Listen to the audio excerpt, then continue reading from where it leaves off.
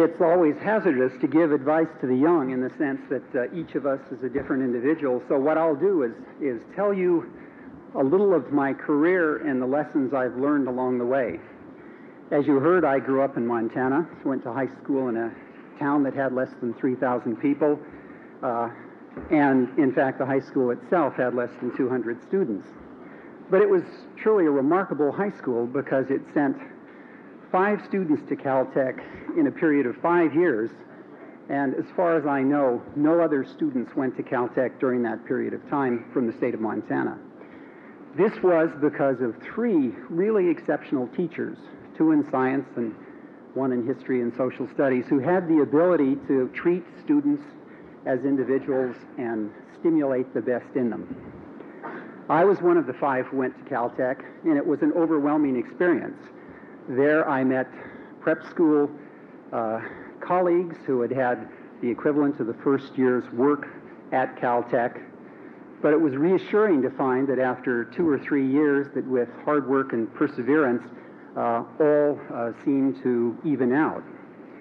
What was striking about my Caltech experience was, 1, I came away with a conviction that biology was a unique opportunity for the future, and 2, I realized how important having the association, for me anyway, with first-rate colleagues was.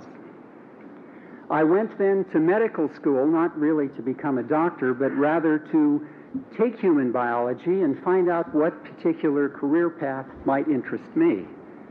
And because Johns Hopkins was uniquely flexible, I was able to finish that endeavor in slightly more than 2.5 years, and there become exposed to, I think, what is one of the most fascinating intellectual problems for human endeavor at this point in time, and that is the problem of development. This whole concept of we've all, each of us in this room, started from a single fertilized egg. That egg is divided into 2, into 4, into 8 cells.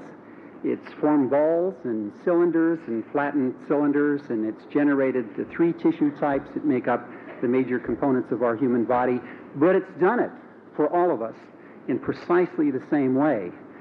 And the essence of the question, of course, is what is the nature of this molecular and cellular choreography that can so reproducibly make each of us? Now, that's an enormous problem, so I focused on a smaller aspect of it at that time, the question of how one subset of these cells, the immune system, actually functions in health and disease. The immune system, as many of you know, is unique because it has the capacity to protect us against virus and bacteria and cancer cells, and it does so by virtue of its ability to make many, many different kinds of protein molecules. And this looked like a challenging aspect of developmental biology. So what I learned at Hopkins was the importance of selecting a major and important problem to begin thinking about. Now, my subsequent career back at Caltech to get a PhD, then at the National Institutes of Health, and finally back at Caltech as a faculty member, focused my lab's efforts in 2 major directions. One was this direction of developmental biology and how the immune system works, and we, among others, discovered one of the truly remarkable facts about how information comes out of this whole process of the human genome.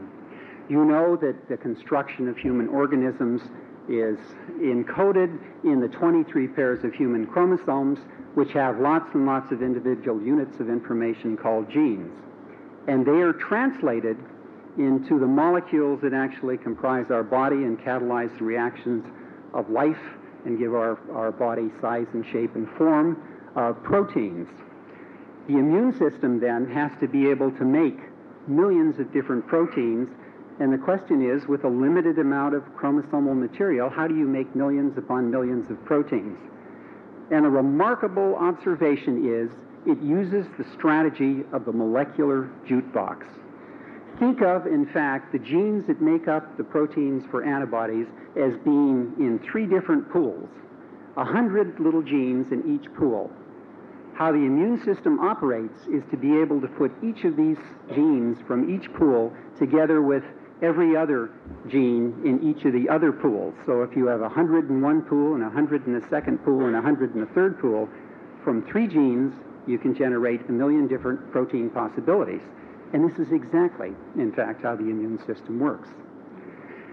Now, at this same time, I became convinced that what drives modern science in a really imperative way is the development of new technologies. And to that end, we at Caltech have, over the past 15 years, developed a series of machines that allow us to synthesize genes.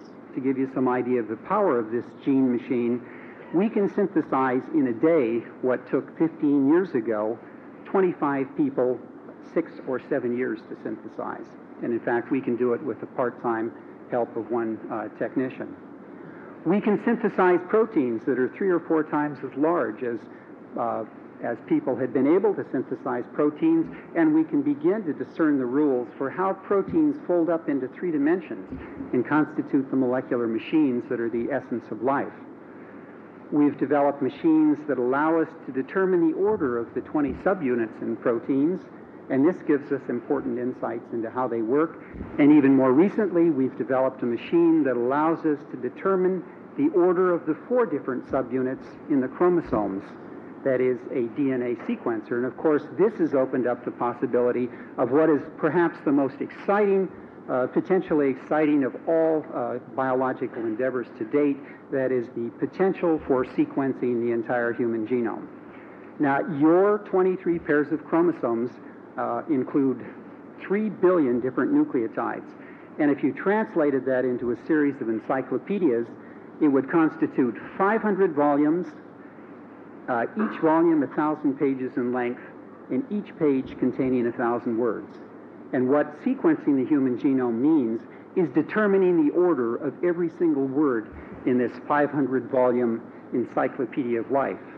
And of course, once we've done that, then we'll be able to determine where all the genes are, what the nature of their function is. We'll be able to unambiguously identify and associate genes with particular kinds of genetic diseases.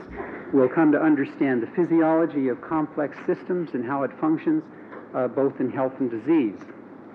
It's my feeling that biology is in the midst of a revolution which will go on for the next 20 years. It will be at the very forefront of intellectual ferment, and it will learn more about human medicine and biology in the next 20 years than we have in the last 2,000.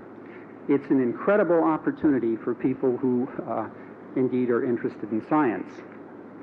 So what I've, in looking back now, learned from this aspect of my career is the importance of picking a problem enthusiastically and directing yourself at it with passion and energy and really accomplishing something. So the whole issue then, if I look back over these lessons of responsibility to young colleagues to stimulate them in the same way that I was, the advantages and the opportunities of interacting with colleagues that are stimulating and exciting and interesting, the importance of selecting fundamentally important problems and working toward them with passion and fervor, I think all yields to the last dictate that I've learned, namely, it all has to be fun. I think my life has been one of the most exciting I could imagine. I wouldn't trade places with anyone in this room. I realize now, though, in retrospect, that what counts is the path by which you get to the end of the road. There isn't any road. So I wish in your individual paths that you have picked important problems, you attack them with passion and energy, but most of all, I hope you have fun. Thank you.